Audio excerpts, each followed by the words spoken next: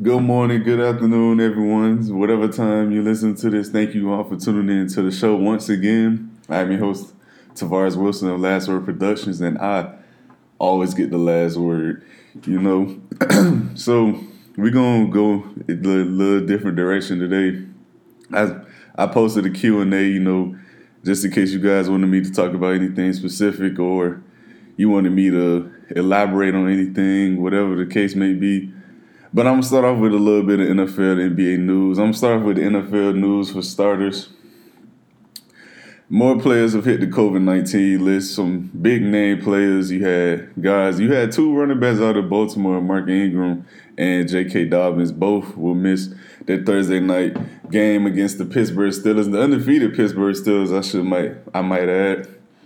So that'll be two huge losses for that team. And it is still a rivalry game. So I'm expecting it to be ultra competitive nonetheless, regardless of who's in the backfield for the Ravens. And they still had Gus Edwards, a guy who I think should have got more carries instead of less. So with the emergence of J.K. Dobbins, that wasn't truly happening. So I think he's going to get a chance to showcase his skill set this coming game. And I just feel as if this may be the game that the Steelers want to circle in their calendar. They're facing a rival. They're going into, excuse me if you hear a dog in the background, my apologies, but they're going into this week 10-0, best start in franchise history. The Ravens would love nothing but to end in their run, in all honesty. And they probably felt as if they should have won the last time they played. I mean, the Ravens had over 200 rushing yards. Outside of a couple miscue turnovers and mistakes, the Ravens played more than well enough to win. The Steelers just did what winners do. They found a way to win. But to me, it's going to be things like that that's going to add fuel to the flame for the Baltimore Ravens. They want this game, man. Don't make no mistake about it. They will hate to have their rival leave out undefeated after facing them. It would be crushing to that franchise, especially being the fact that I believe they lost 3 of their last 4. I mean, they haven't been hot lately. They're definitely not the same formidable foe that they were last season, and Lamar Jackson isn't the same. Well, he isn't playing the same MVP caliber football he did a season ago. So it's time to start taking notice to this team's struggles, and it's time to start expecting more. Not just holding them to a standard, but when you expect more from someone due to the fact that they're not being as successful as they could be, then you have to start to be like, okay, you have this, you have that, you got all the talent, make it happen. So another key player that has hit the COVID-19 list is Adam Thielen, the all-pro receiver out of Minnesota. I think losing him is a big, big, big loss if he can't play because of the simple fact he's their security blanket, man. I mean, I know on third down, it'd be usually you'll look for dudes, big body dudes, tight ends, quick little slot receivers across the middle, things like that. Thielen, he's all of that for the Vikings, man. He moves the chains consistently whenever they need any short yardage situation, whenever they need 15 yards, whenever they need a first down, touchdown, doesn't matter. Thielen is there. He's the security blanket for Kirk Cousins. Even though Justin Jefferson has emerged as a legit receiver, which I knew he was going to be. I wanted the Dolphins to draft him, but that's another topic for another day. He is still this team's number one go-to receiver. He's still this team's number one security blanket, even with Kyle Rudolph on the team and even with Dalvin Cook on the team. He's the guy that they're going to depend on when they need it the most. And you see it whenever they drop back to pass the ball. He's always the first read because 9 out of 10 times he's beating his guy off the line, off the rip. So I think that's actually a pretty huge loss for them if he isn't able to go their next game. And the Dolphins lost, versatile guard slash tackle Jesse Davis. I mean, I'm not the biggest Jesse Davis fan. I'm not huge on him at all. I feel as if he should have been replaced. He's a reliable backup guard slash tackle because he can play both positions decently well. Okay, it's not nothing to brag about or write home about. It's just he's good enough to still make a roster. I just think losing him, and he's been a starter the entire season, whether it's been tackle or guard, losing him is big, and it's just something that you have to start working towards to replacing. And they got a lot of rookies along that line, man. You got Solomon Kinley, you got Austin Jackson, you got Robert Hunt, who all struggled in that loss against Denver. I mean, they absolutely struggled. It was horrible. But again, another time, another day. But I just wanted to mention those key guys that are in the protocol, COVID protocol, and on the COVID list. It is a big loss for the teams, but I mean, everyone knew coming in the season these things were going to happen. I mean, guys were going to test positive. Guys were going to get it. They were going to miss games because of it. I mean, it was inevitable. I mean, it's here to stay.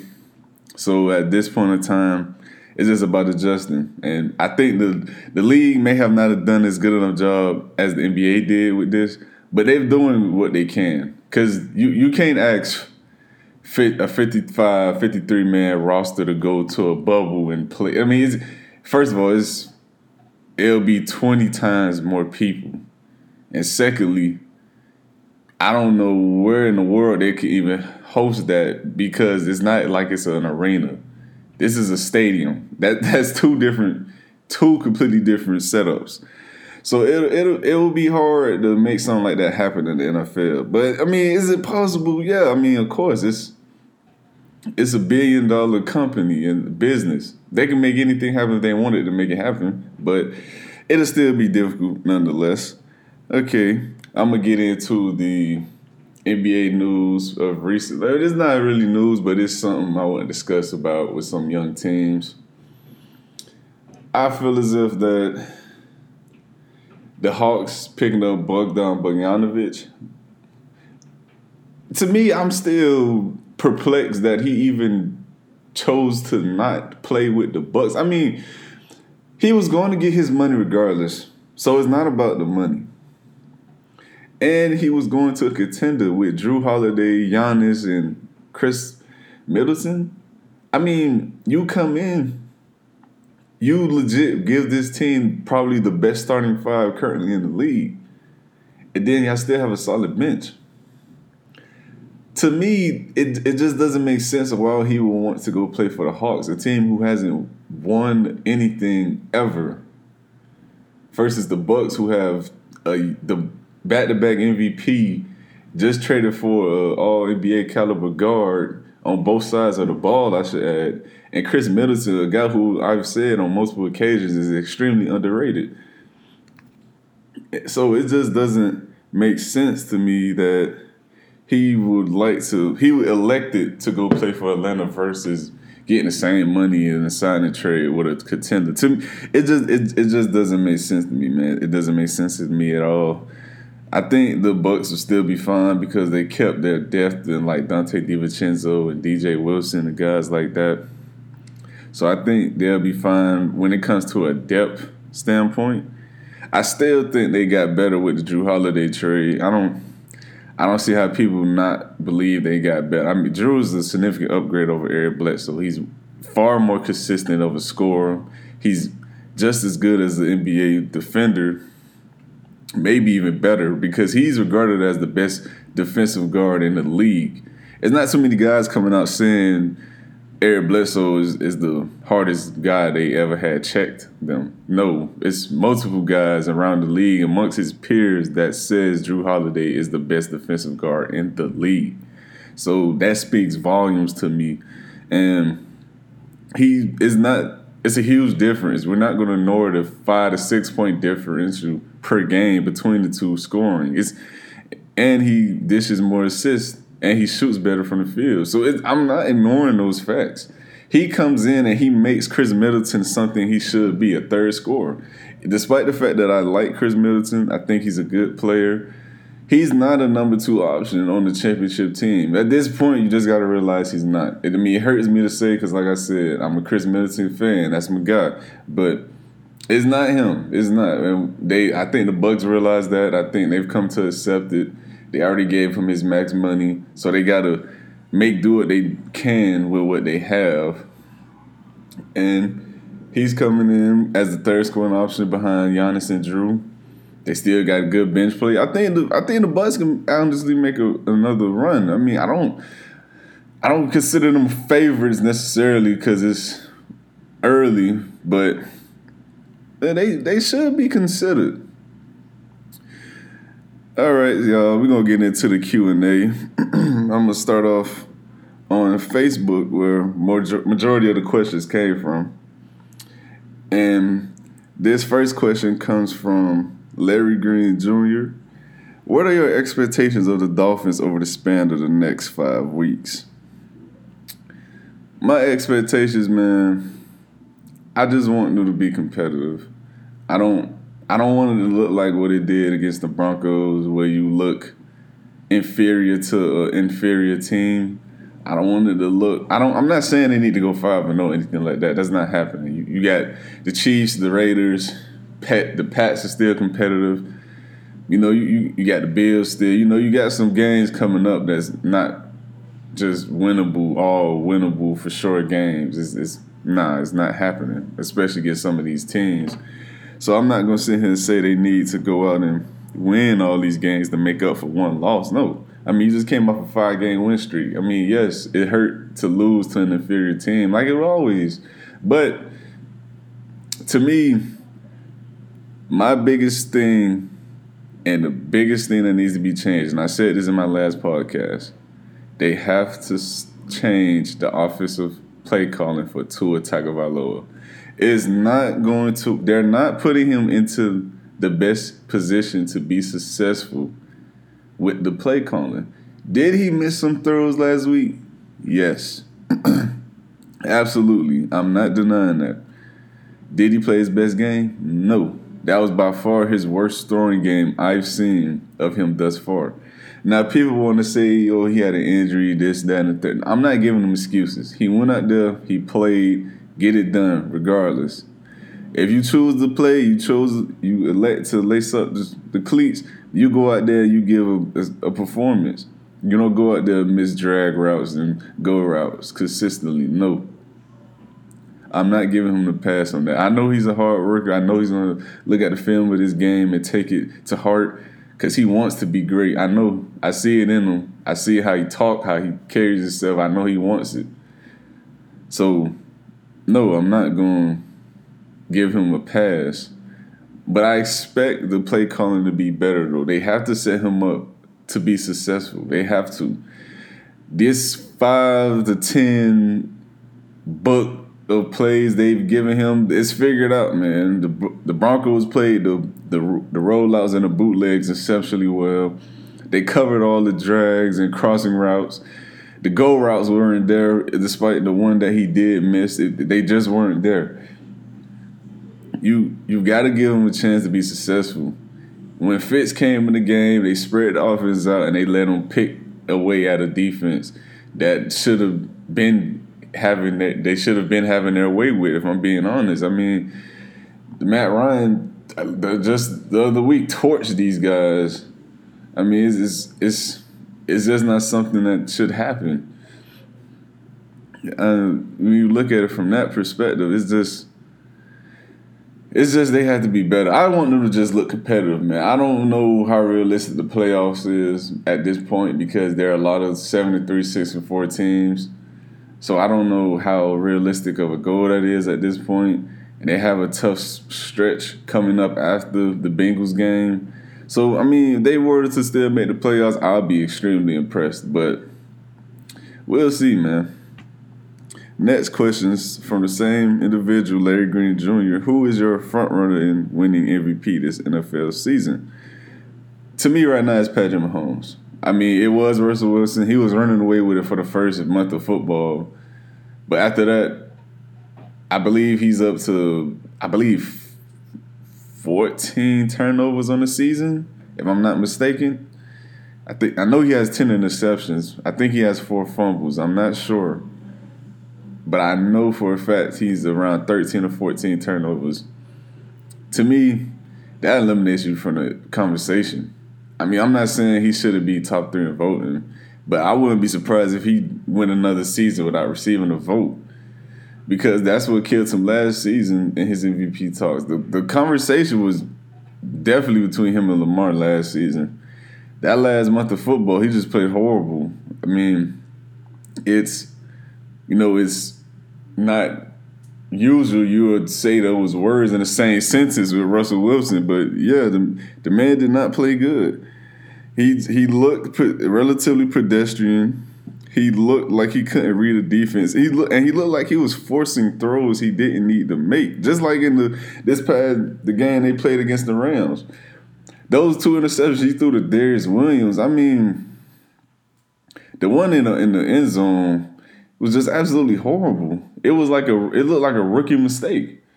It's just a lot that he's doing those type of plays that he usually don't do. And to me, that kicked him out of conversation. I believe Aaron Rodgers is still in the conversation as well, but I don't think he's doing enough to be favored to win it. I mean, he's playing exceptionally well still, but he's not doing enough, to me at least, to being the favorite to win. So to me right now, it's Patrick Mahomes, man. I mean, his team's only lost 1 game-winning drive, touchdown on the last drive against the one team they did beat them, a division rival. Threw an interception this game, didn't blink an eye, didn't bat an eye. I mean, it just won the game. To me, he's got to be it. Next question from Larry Green Jr. again. Who would you build your franchise around, Luka Doncic or Trae Young? To me, this is easy, Luka. No, there's no knock against Trae. There's no knock against him. I think Trae Young is a very good player, a credible shooter, credible offensive talent. I think he'll be good for years to come. But Luka Doncic is simply different. He's special. We're talking about a guy with 6'7", 6'8", 230, 235, quick as a guard, quick as his feet as a guard. Has all the moves in his bag. I'm talking about the dribble, the shot creating. His shot isn't as consistent as you would like it to be, but he's young still, so it will get better. Beat you off the dribble, get to the basket, finish, get an and one, make free throws. Free throws shooting can be better with him as well, but again, he's young. It will get better. And he's shown that he could take a team in the West to the playoffs as the number 1 option and win a couple games as the only scoring option. To me, man, you can't deny him that, man. Trae Young hasn't even had a winning season yet.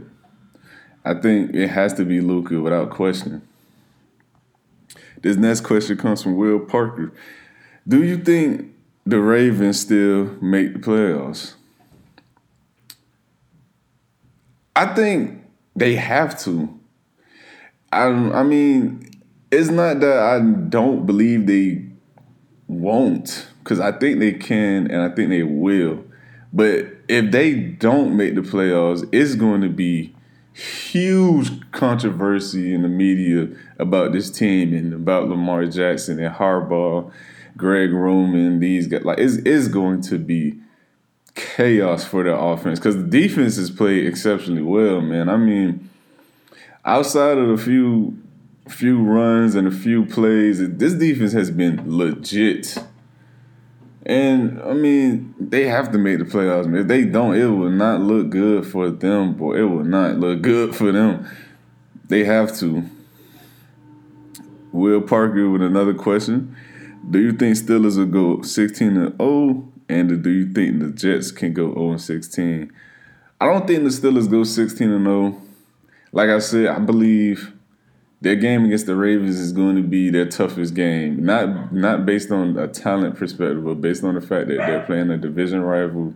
And these guys, they want to get give these guys their first loss. I know they're itching for it because this Steelers and Ravens team, they don't like each other. The players may not necessarily have beef or anything like that, but the rivalry has been built in since the beginning of time with these two franchises. They trust me. If they can end this streak, they will.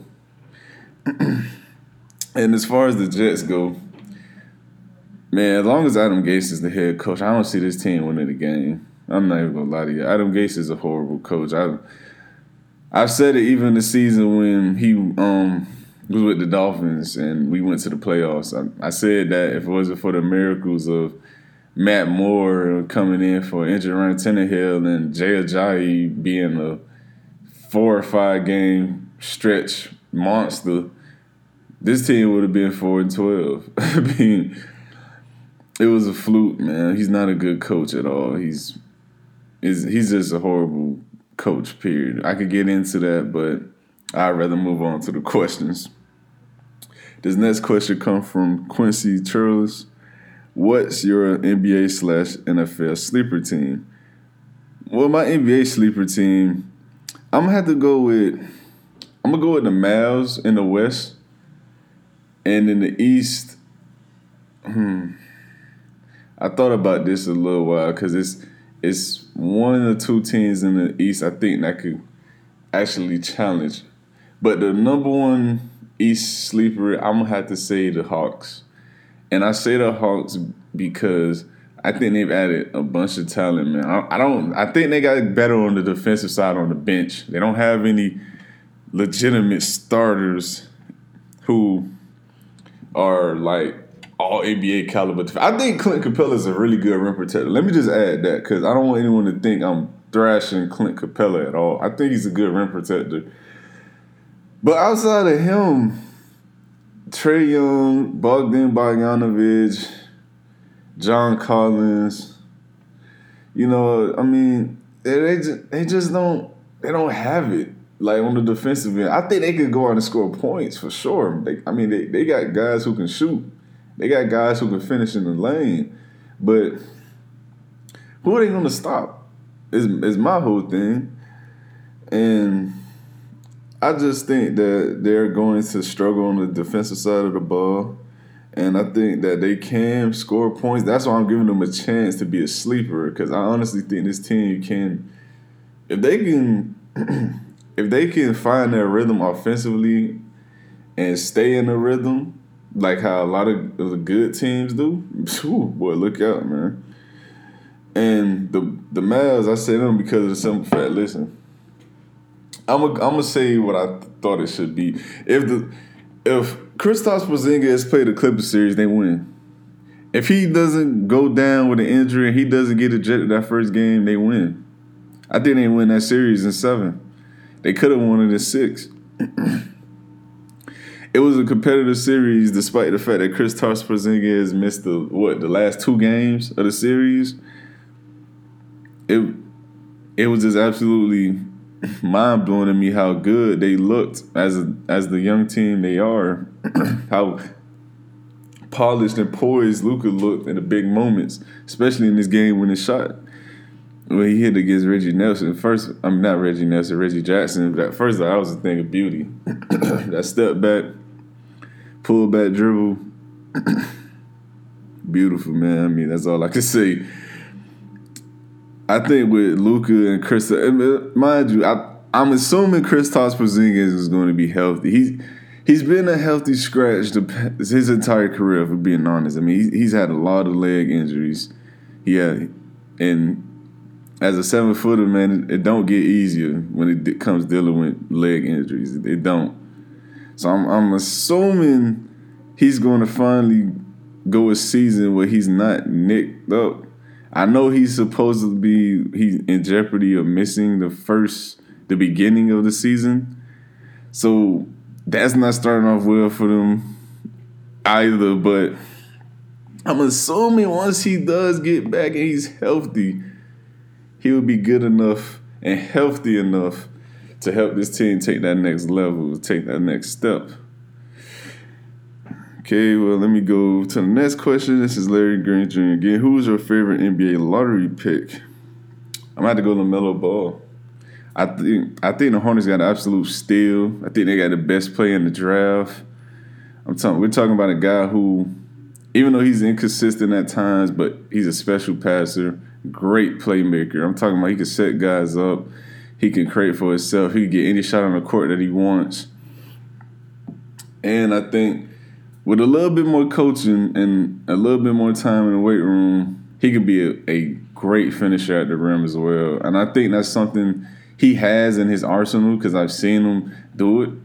But he doesn't do it enough because he's more of a finesse player than a gritty type drive first slasher. I mean, he that isn't him, but it can be added because I feel as if he's more than athletic enough. He's not a Derrick Rose versus Westbrook type of athletic guy, but he's more than athletic enough to get to the rim and finish. To me, it's just about putting on the weight to do it. The next question is from Lamar Bryant. Do you think the Chiefs repeat? Strong possibility, man. How it's looking right now, that offense looks virtually unstoppable. I mean, I can't, outside of the Raiders game that they lost this season, I can't remember a game that they had below 30 points. I mean, this offense is too explosive, man. They have too many weapons and they have too many ways they can beat you. They can run the ball with two really good backs in Le'Veon Bell and Clyde Edwards. They can beat you deep, Tyreek Hill, McCole Hardman. Then not even name the all-pro tight end and Travis Kelce. I mean, this team is loaded, okay? It wouldn't surprise me at all if they repeat again. I think they have a very, very good chance, if I'm being honest, because I think the AFC is right now is miles better than what the NFC is right now. I mean, you look at the NFC East, they got a 3-6-1 team as a division leader. Yeah, man, I think the AFC is by far the superior conference currently. Next question is from Will Parker. Who you think will be the Rookie of the Year in the NFL and future Rookie of the Year for NBA? I'm going to do the Defensive and Offensive Rookie of the Year for the NFL. I think the Offensive Rookie of the Year will be, I'm going to have to say Justin Herbert. I think he's going to take it. He's looked great in the games he's played. He has made some rookie mistakes because, again, he's a rookie. But he's looked great, man. He's looked phenomenal for the Chargers, and he's definitely looking like he can be built upon for the future. Strong arm, big body quarterback, athletic. I mean, that's the mold you want. That's what you want out of a QB for the future. And Defensive Rookie of the Year, I'm gonna say, I'm gonna say Julian Love. Yeah, I'm gonna say Julian Love. I think AJ Terrell has played good in his limited minutes, not minutes, but limited snaps. But I think Julian Love is emerging as a legit safety in this league. I think he's emerging as a legit safety. He's making plays week in, week out. I think he's a guy that's, I mean, it's hard for me, but I'm sorry, not Julian Love. What's the safety name for the Colts? Oh my goodness, it's leaving my brain right now. Hold on, it's gonna kill me if I don't remember this. I'm sorry, y'all. What's his name? Gotta look this up because it's gonna kill me if I don't find out. Julian Blackmon. There we go. I'm sorry. I don't know why that name just left my mind, but I think he's emerging as a front runner to win it week in, week out. He's playing great. He's coming up and he's forcing big plays, forcing turnovers. I think he should be a guy who should be considered. And the NBA Rookie of the Year. I'm gonna go LaMelo Ball again, man. I think Anthony Edwards and James Wiseman, and even Patrick Williams. I think he was drafted high, but I still think Patrick Williams is a good player. I think LaMelo is going to emerge as this team's number one scorer off the bat. I don't think any other guys anywhere else that they'll draft are going to be relied upon early and quick as he would be. So I think he'll have a green light. So I'm going to say LaMelo wins NBA Rookie of the Year. This next question comes from Noah Rogner. Who is your way too early NBA Finals matchup? Well, I think the Lakers will come out the West again. So I think they'll go. And as far as the East goes, I would love to see the Nets go because I want people to realize how overrated KD little championship run with the Warriors was. But I don't even like them to come out the East. I think to the two teams I think that could come out the East is either the Bucks or the Heat. I mean, the Heat showed me a lot, man, and I think they're one piece away from being an over-the-top favorite to win it all. And it's still some time left. They could go out and make something happen. But we'll see. Next question comes from Will Parker. Should the Ravens fire their OC?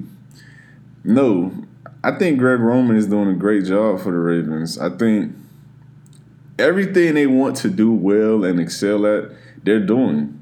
I mean, they want to run the ball. They want to be a run-first team, power run, option runs, sweeps. They're doing that all at a high clip, even despite the fact that teams know they're a run-first team. They're low in the boxes. So, no, I don't think he should be fired. What I do think should happen, though, is they need to start implementing more deep balls for Lamar Jackson to throw. Some of that is because they've seen that he struggles with it, and some of it is because they see that it's simply not their strength on their team, which is fine. But you have to keep defenses honest, man. And if you're not going to pass more than 12 to 15 yards a game, maybe once, maybe twice in one game, they're not going to play it, and they're going to load and check you at the line and make life more difficult you on these short, intermediate, immediate routes. It's just not going to happen. And to me, it's going to be difficult, man, if he can't find that deep ball accuracy or that deep threat on his team. I think Hollywood Brown can be that. I really do. He has world-class speed. He's a good route runner. I think his hands can be a bit better. I think his catching could be a bit better, but he could definitely improve upon that. But no, I don't think Greg Roman should be fired.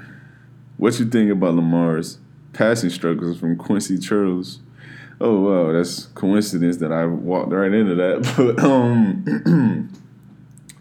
to me, man, I think it dates back to when he was in high school.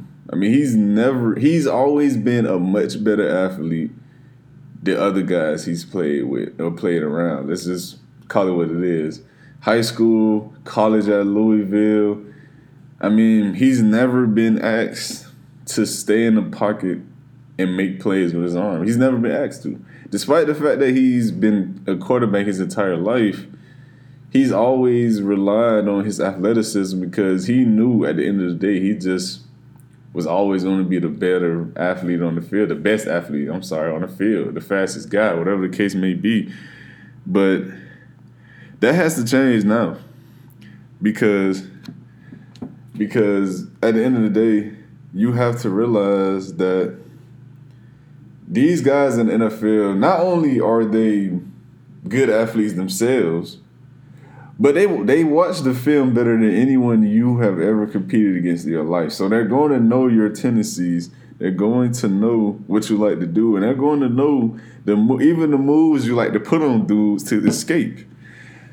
So with not almost 3 years worth of film on him, the guys know what he likes to do. They know his tendencies. They know the play callings. They know the play calls, which surprised him. I believe that was 2 weeks ago he made that statement. That guys were actually calling out the plays at the line. I mean, he has to understand this is the league. This is the NFL. These guys watch film too on the defensive side. They gonna know some of the formations and plays you're running because of the formations. So he has to be aware of that. And I'm not sure if he's not fully grasping what a defense is showing him at times, but his pass selection is becoming a bit questionable. I mean, he's throwing some errant passes. I mean, the other night when they played the Patriots and they had lost, he threw an almost interception to Devin McCourty that I just thought was like, why? I forgot who he tried to hit on the deep end, but it was completely covered, even if Devin McCourty wasn't there. So sometimes I just be wondering, like, what exactly he sees. I think he's struggling with his eyes right now. He just has to just revert back to what he was, remain calm, and just take what the defense give you. This next question comes from Jimbo McFall. Can Le'Veon Bell work his way back to a number one back next season on any team? I believe he can. To me, at the end of the day, Le'Veon Bell is still an extremely talented guy. He has all the tools to be successful.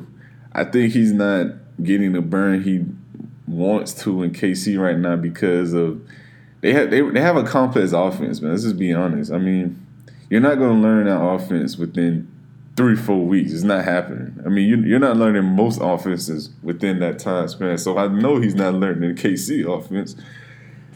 So that's why you see him with the limited touches and limited snaps, because it's a complex offense to learn. Once he gets with a team where he could fully grasp and dive into the playbook and indulge himself with different coaches and teammates, I think he'll be perfectly fine. The Jets are just the Jets. The Jets are absolutely horrible, man. I don't understand why people didn't understand that. I don't even understand why he signed there. But Jets are the Jets. They're terrible. I mean, you could look at any legit talent they've had on the Jets. You see them leave the past 2 seasons. Look at Robbie Anderson, perfect example. He's lighting it up for the Panthers right now. But when he was with the Jets, he was just a potential guy. Now he's a legit guy. Next question comes from Lamar Bryant. Who do you think the best duo behind Bron and AD in the NBA? I know some people would say Kristaps and Luka. I know some people would say Kawhi and Paul George. Some people might even say Kevin Durant and Kyrie Irving, despite the fact we haven't seen them play together yet. But I'm going to go with Jamal Murray and the Joker. And I say that because I think those two, in terms of playing together at a high clip and a high level, I think they play together as well as any duo in the league outside of LeBron and AD. Because I think Bron and AD complement each other with games well at this point of their careers.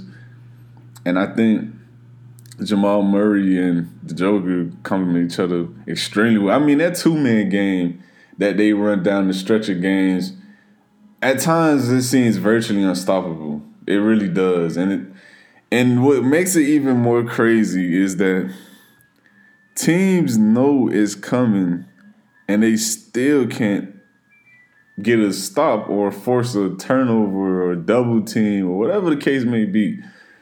And it's hard to defend a big who passes as well as Jokic.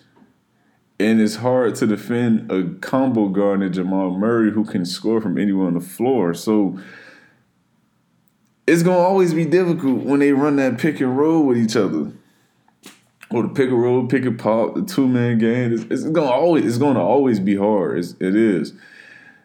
But to me right now, behind Bron and AD, I think they're the best defensive duo. I mean, not defensive duo, the best duo in the league. Next question comes from Lamar Bryant again. Last one. Who do you think need each other more, Brady or Bill Belichick? I've been on record and I've said this multiple times. I feel as if Brady needs Belichick more than Belichick needs Brady.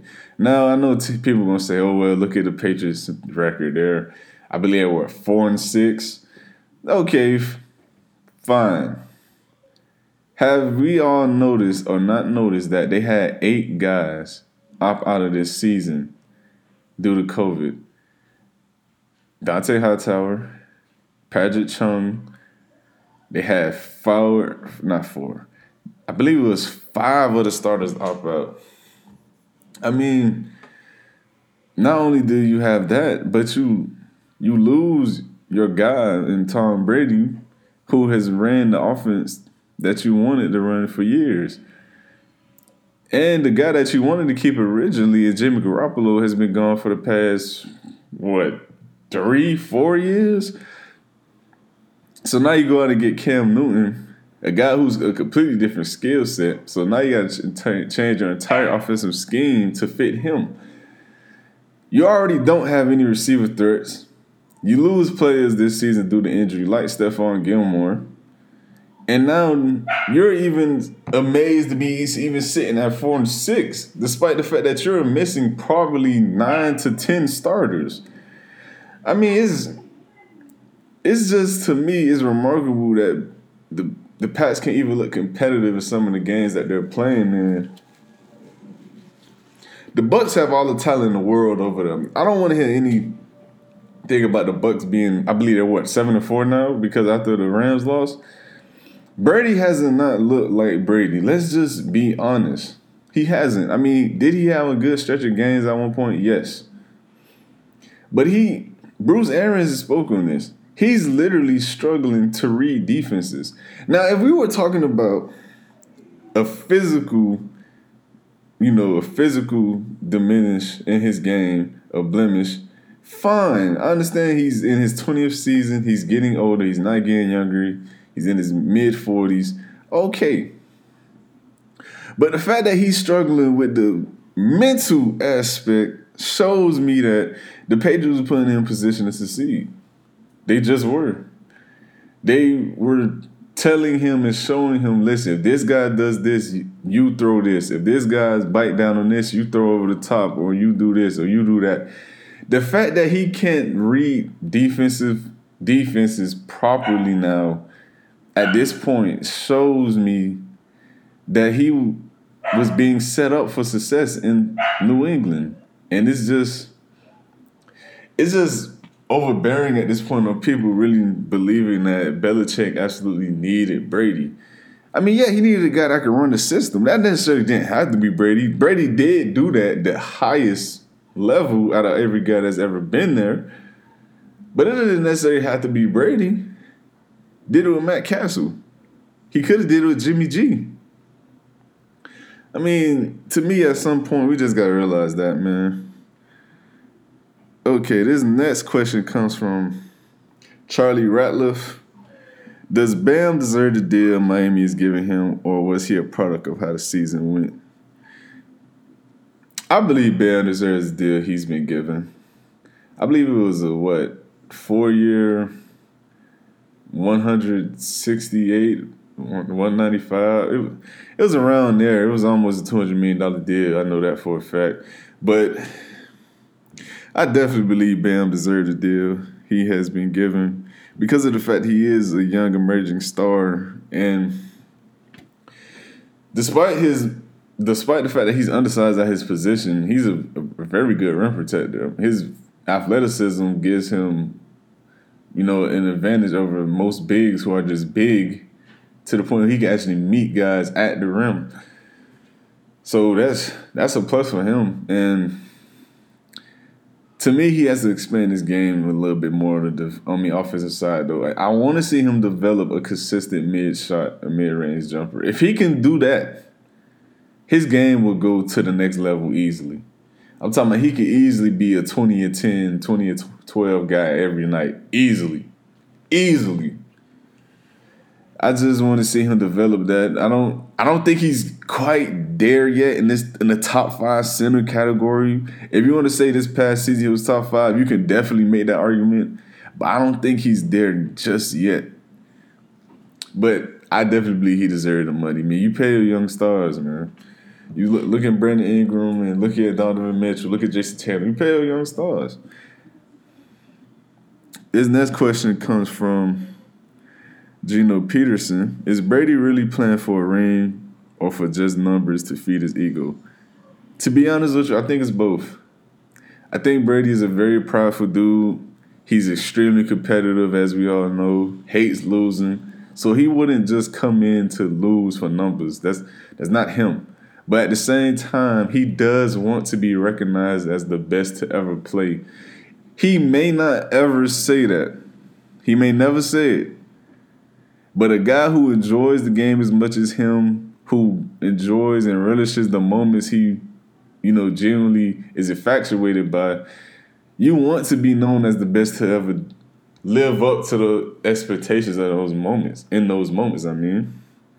So I think it's a bit of both. I think he wants to win, and I also think he wants to lead the game as undoubtedly the best to ever do it. This next question comes from J. Jax Sanchez. Do you think fans are too impatient with young QBs? Absolutely. Absolutely. And I say that because as a Dolphins fans currently, we all have a rookie quarterback in Tua Tagovailoa who hasn't just blew our minds away, but he's looked good. He's played well enough to win. He looked really good to me in the Cardinals game. But I think people have to realize this. There was no offseason. There was no preseason. There really wasn't even a training camp, if we're being honest. I mean, all that stuff is cut either completely or drastically. So you're already asking a guy who hasn't played in almost a year to this point when he was asking to start to come in the new offensive scheme, limited offensive weapons. I mean, I don't know if we all know this, but the Dolphins in the league, their top 3 receiving options create bottom 10th in the league in the separation in yards and routes. That is horrible. Let me just add that, okay? So when you have all that and you take all that into consideration, it's going to be games where he doesn't look, all that great. I mean, even despite the fact that I said Justin Herbert is playing exceptionally well. Listen, Keenan Allen is a top 5 receiver in this league. You can make the argument he's top 5. If someone was to tell me Keenan Allen top 5, I'm not arguing with that because you can argue that any day of the week. I don't necessarily believe he is, but you could definitely make that argument any day of the week. Mike Williams is one of probably the best contested jump ball 50-50 guy in the league. Hunter Henry, extremely underrated tight end, man. Extremely underrated. Got good running backs, even despite the fact Austin Eckler is hurt. Caleb Ballard just come in and gave them good snaps, though. And the offensive line is solid. It's banged up right now, but it's solid. It's good. So he has the team around him to be a successful offensive player. Tua doesn't have that, man. I mean, I'm not going out here to make excuses for the guy, but Keenan Allen, your number one option compared to your number one option, Devontae Parker, is night and day who is better between the two. It's not even close, guys. So, I mean, fans have to understand that every quarterback isn't put in the same situation, and it's going to defer. I mean, Joe Burrow is throwing to a plethora of weapons in Cincinnati, and he couldn't win a game. He's hurt now because he couldn't get protected. Have to be patient with young guys, man. They're still grasping the environment. They're learning the game. I know they've been playing the position their entire lives, but it's a different level of skill set and athleticism at this level. That has to be understood.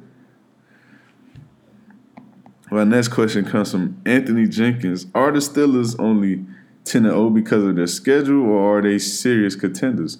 Oh, the Steelers are legit, man. I mean, I know people want to talk about the emergence of Chase Claypool. They want to talk about Juju Smith. They want to talk about Johnson, the other receiver, the young receiver they got. They want to talk about the return of Ben Roethlisberger. Listen, this defense is playing lights out right now. They're bending, not breaking. They're first in turnovers. Minka Fitzpatrick has paid dividends for them. That front seven, They lead the league in sacks right now with guys like T.J. Watt and Bud Dupree at the helm. This team is legit. It's legit. I mean, I still, if I were to see them, if I were to pick them against the Chiefs right now, I still pick the Chiefs to beat them. But this team is legit, man. They could compete with any team on any given day, any given Sunday, especially.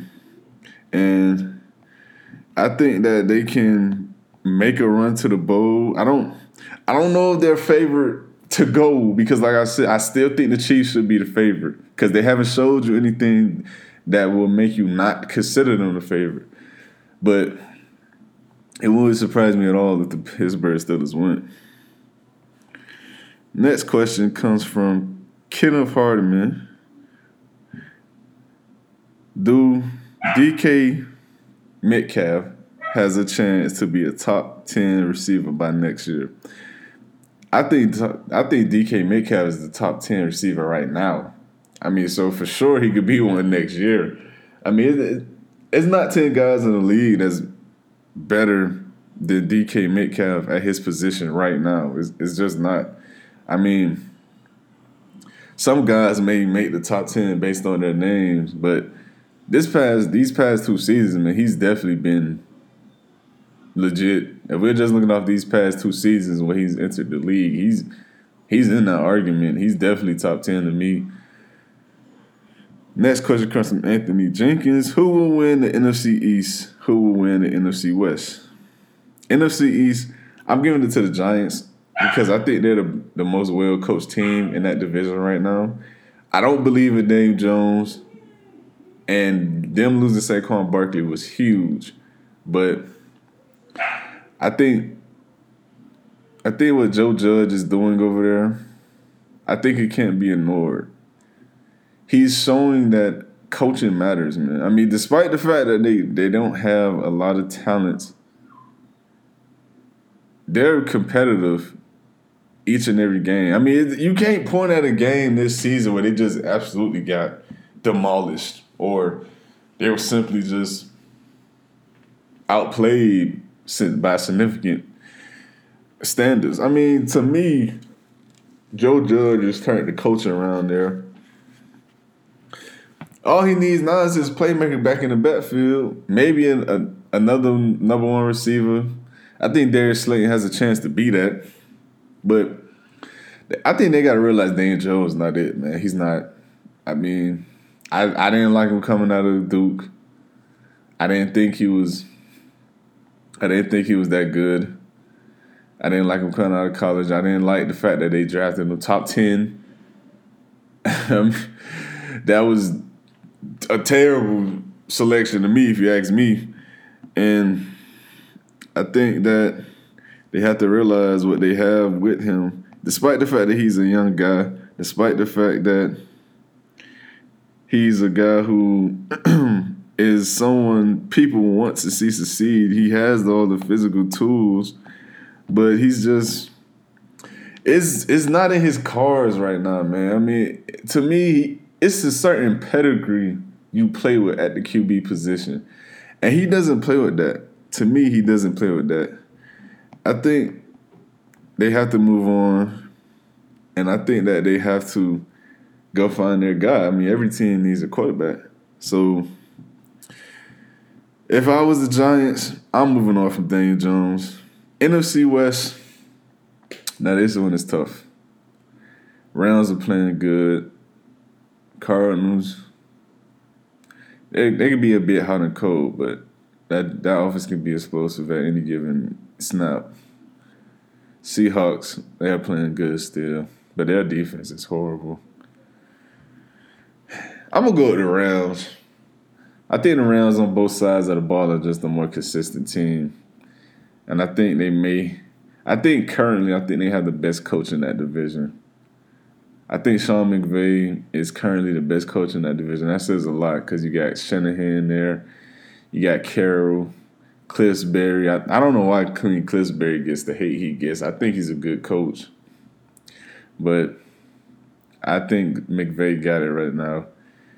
And I think they should win that division. This next question comes from Benjamin E. Cruz. Who would you take as a coach right now, Bill Belichick or Andy Reid? This is a good question. I'll take Belichick still. Despite the fact that Andy Reid has had more success recently, I can't ignore the fact that Belichick built a dynasty with undrafted players and anybody and everybody. I mean, and all he showed he needed was the QB to execute his system. That's all he needed. If he had the guy in position, he could be a competitive team anywhere. It took Andy Reid a long time to win that first Super Bowl, to make an appearance, actually. To make another appearance, I mean. So, I definitely think I'll still take Belichick. I mean, you can't go wrong with either guy, if you're being honest. You just can't. Next question comes from Van Valsine. He has 3 questions. Why isn't Danny Ainge fired yet? Listen, I'm not. No, he's fired because he's built a good competitive organization with young talent. So I'm not even going to answer that any further. Are the Raiders a Super Bowl dark horse? Okay, now this question is legit. I'm going to say no because I believe their offense is good enough to win and go to a Super Bowl. I think they're good enough to compete to go to the Super Bowl. But that defense just isn't it, man. I mean, hey, Jonathan, what is his name? Jonathan Abram? He's been hurt. And the games he has played, he's been a good downhill tackler, downhill safety, but his coverage skills are terrible. Damon Arnett, the too high drafted corner, he hasn't looked good to me either. I don't like anything in that secondary, if I'm being honest. I hated the fact that they let go to Carl Joseph. I thought Carl Joseph was all right. I don't think, to me, he would have been their best safety for sure if he was still there. But the defense just isn't good enough for me. Outside of guys like Max Crosby and Corey Littleton, they really don't have guys on the defensive side that too much impress me. I will say this though, they made a huge turnaround from that Khalil Mack trade. I thought that's paying dividends for them right now. Bigger threat to the Pittsburgh Steelers. The question from the same person to end Pittsburgh in the regular season. I'm sorry, Ravens, Bills, or Browns. The biggest threat here to me, I think, is the Ravens. Even though I think the Bills will be the best team they play. I'm telling you, man, these division games, they're different. I'm telling y'all. Next question comes from Javalen Stevenson. Do you think the number of minority coaches in the NFL will grow this offseason? Yes, I do. And it's because I'm looking at 2 guys in specific. Todd Bowles and Vance Joseph. I think those 2 guys have shown that they will and can compete at this level as HCs. I think Todd Bowles had got a bad scratch at the Jets because, like I said, the Jets are the Jets. That franchise is cursed. I don't know what's. I'm glad they're cursed as a Dolphins fan. That means we can get a guaranteed win or 2 every season. But I think Todd Bowles will have another head coaching job this upcoming season, and I think Vance Joseph, despite that he wasn't as successful with the Denver Broncos, I think someone else will give him another shake. I think he's a guy who can manage and to put together a really good defense and drop a good game plan for multiple teams. So it wouldn't surprise me at all if those 2 guys had got another crack at becoming HCs. And I think Todd Bowles definitely deserves one. I think, again, he had got a bad rep with the Jets. They did that. The one season they did have, his first season, they looked pretty good. It's just guys hit their peaks and they started regression. So, I think Todd Bowles gets another crack at the league. Okay, let's move on to the next question from Mike Vale. Will the Packers continue wasting Rodgers' career, or will they actually look to buy this offseason? with trades and offensive weapons in the draft. Mike, at this point, man, I just feel as if Rodgers should have left. I'm not even gonna lie. The Packers haven't drafted outside of Jordan Love, which was an absolutely horrible pick. They haven't drafted a guy on the offensive side in the first round, and I believe what it was, 8 years, I think? It was 8 or 7 years. That just shows me you're not trying to build around your franchise guy. And that also shows me you don't think you all have enough right now to win it all. I mean, they had a chance to go out and get Will Fuller, a deep threat, a legit number 2. And they didn't do it. I don't understand the thinking behind that. I mean, even if you're not thinking of Rodgers, think of the betterment of the team. You bring in a young, speedy receiver to complement your young future QB. You got a pretty good, solid duo right there already. But no, they, for whatever reason, they pulled the plug and they didn't take the trade. I don't know what Green Bay's gonna do, Mike, to be honest with you, but whatever they do at this point, it wouldn't surprise me if it's a terrible decision. This next question comes from Tanner Cooper. Are the Rams the new favorite in the NFC? No, they're not the favorite in the NFC. they're not. I mean, they're contenders, but I don't think they should be favored over the Saints, a healthy Saints team, or they should be favored over the. I still think the Cardinals can beat them any given Sunday, despite the fact that I think the Rams can win the division. I think the Cardinals causes a lot of matchups for them. Next question comes from William McComb. He has multiple questions. Who's the most dangerous team coming out of the AFC? The more dangerous team, coming out of the AFC. Still is the Chiefs. And why? I think the Chiefs are because of the fact that they're the defending champs. They have the best quarterback in the league right now. We might as well accept it. And Patrick Mahomes. They have a plethora of weapons he can play with. I mean, it's just unfair at this point. They could go out and give any team 35 to 40 points, regardless of who they have on the defensive side of the ball. And the defense, this is where this team took that next step. The defense is playing better and better each and every week. And it cannot be ignored that they are playing better. Are the Raiders or the Colts more dangerous playoff teams? I think the Colts have potential to be extremely dangerous. I'm just not a believer in Phillip Rivers. But that defense is legit, man. I love Darius Leonard's game. I think Darius Leonard is very, very, very underrated.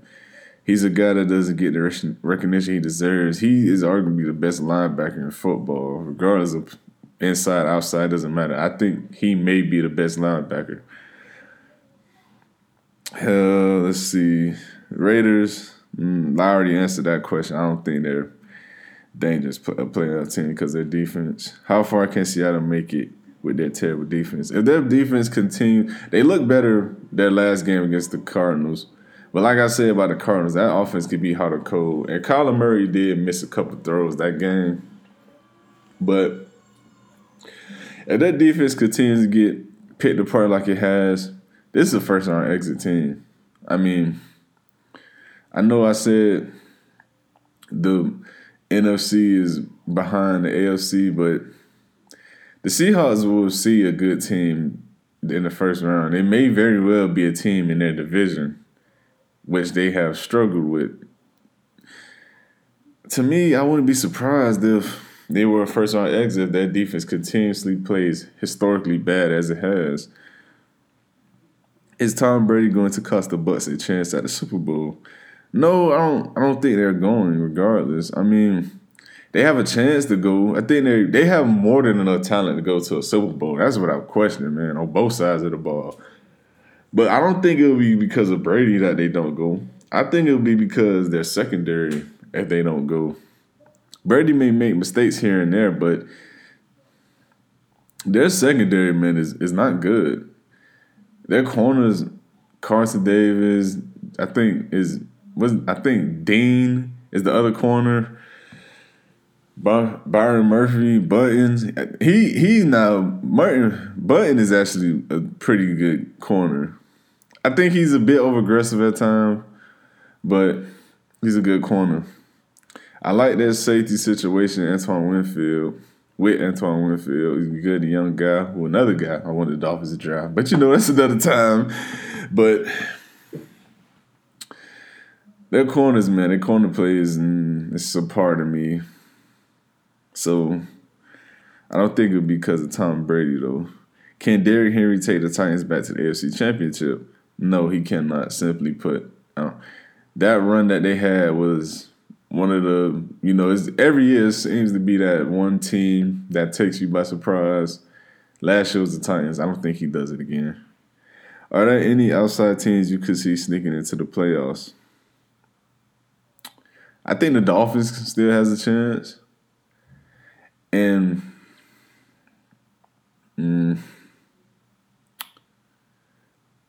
it's not really no one in the NFC I can see sneaking in. So I'm just go with the Dolphins.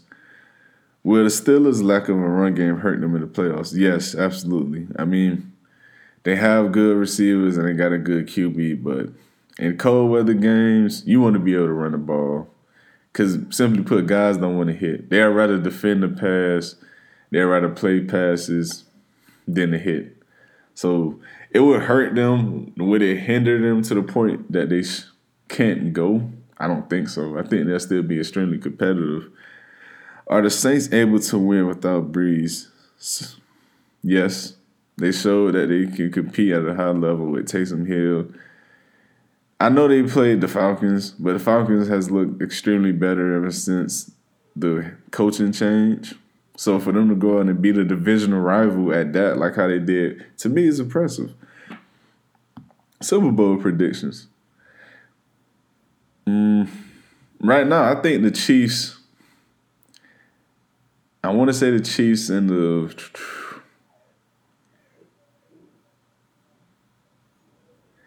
If the Saints come back healthy, I think they'll go. Because I think their defense don't get enough love, man. I think the Saints' defense is extremely underrated. So I think that'll go. I'm not going to say who will win because, I'm not getting into that right now. His NBA questions. Is LeBron still the best player in the league? Yes. Yes. And it's because he's coming off a championship, year 17. I know people want to say that stuff like that, but it's simply put, to me, he's still the most complete player in the game. You look at guys like Giannis, lack of a true offensive scorer. He only scores in one or two ways: a dunk or for a bully ball.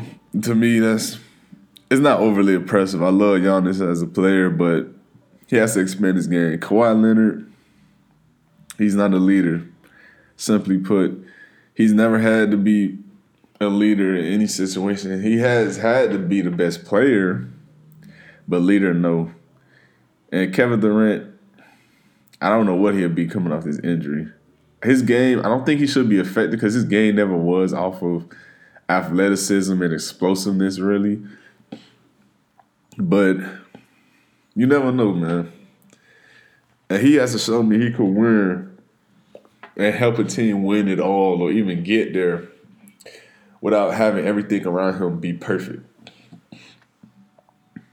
What to expect from KD's return? Good question. I just spoke on this. I expect him to start off slow.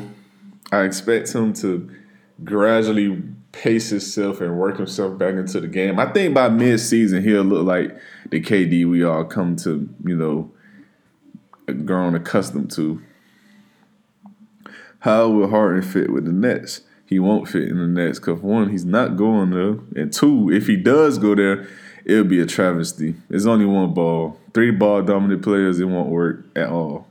Could Curry take Golden State to the finals without Klay? Absolutely not. No, I'm not even going to expand on that because it's just not happening. Is Giannis staying in Milwaukee? If I was Giannis, it's either one or two choices for me. It's Milwaukee or the Heat. So it's 50-50.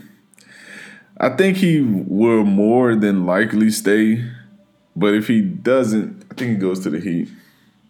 Are the Heat set to return to the finals?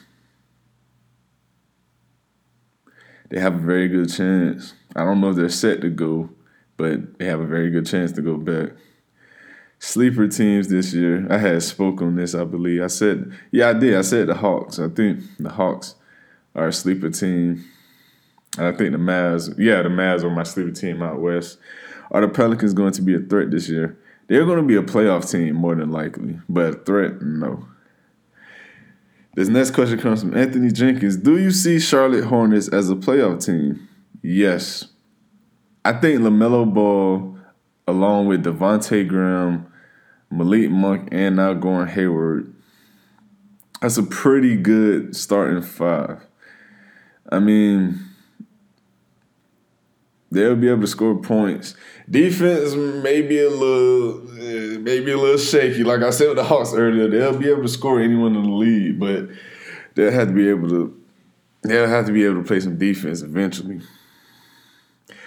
This next question comes from Daniel Jurchin. I'm sorry if I butchered your name, Daniel, but do you think Lakers will win back-to-back?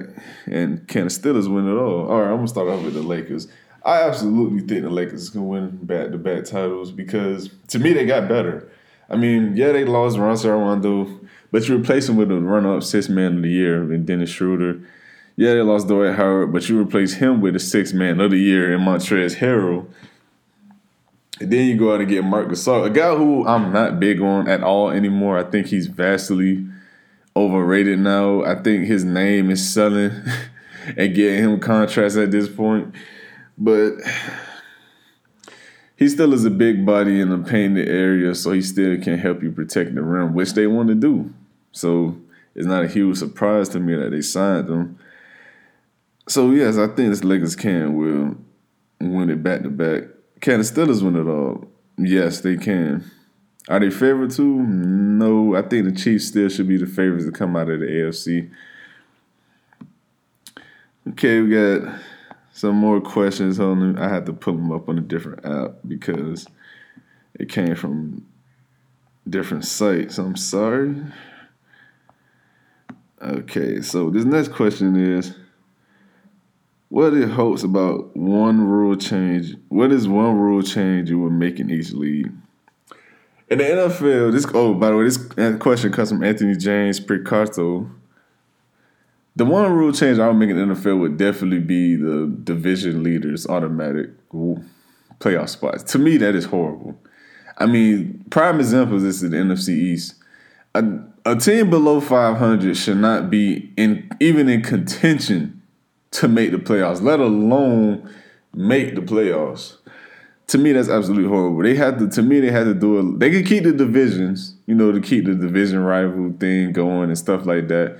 But to me, they have to do the best 8 teams from each conference. To me, that's how it should be. To me, and then the NBA, it may not necessarily be a rule, but I would definitely shorten the games. I mean, the best season to me still was the lockout season when they played I think it was 55, 62 games. That seemed like the perfect season. I mean, to me, I would definitely shorten the games in the NBA. I think a lot of the games people don't care for because they know they don't pay huge dividends in the long run. So I would definitely shorten the NBA schedule, and I would make it 1 through 8 for the best teams for the NFL playoffs. All right, my last question comes from Byron Johnson via Instagram. What is your opinion on the future of the NBA concerning its success? Do you think small market teams will be eliminated in the future? No, I don't think small market teams will be eliminated in the future, but I think they will continue to struggle when it comes to attracting big name players. That's why you see teams like the Hornets overpay for a guy like Gordon Hayward because you just never see a big name player go to a small market team like the Hornets or like Milwaukee or Indiana. Like teams like this, you just usually don't see it because it's simply not attractive enough for that player. I mean, and I don't necessarily think it will affect the NBA's success. I think the NBA will be successful regardless of how it goes down. But I definitely think this team, the small market teams, will always struggle to sign future players. But thank you all for listening once again. That is it for the Q&A. That is it for today's podcast. Again, I want to thank you all for tuning in. Be sure to like, subscribe to the YouTube channel at Last Word Productions, and make sure you click the bell to get notified when I do upload new content. And remember, the podcast will stream on Apple, Google, Radio In, TuneIn, Spotify. I'm on all of that. So thank you all for tuning in again, and I'll see y'all in the next one.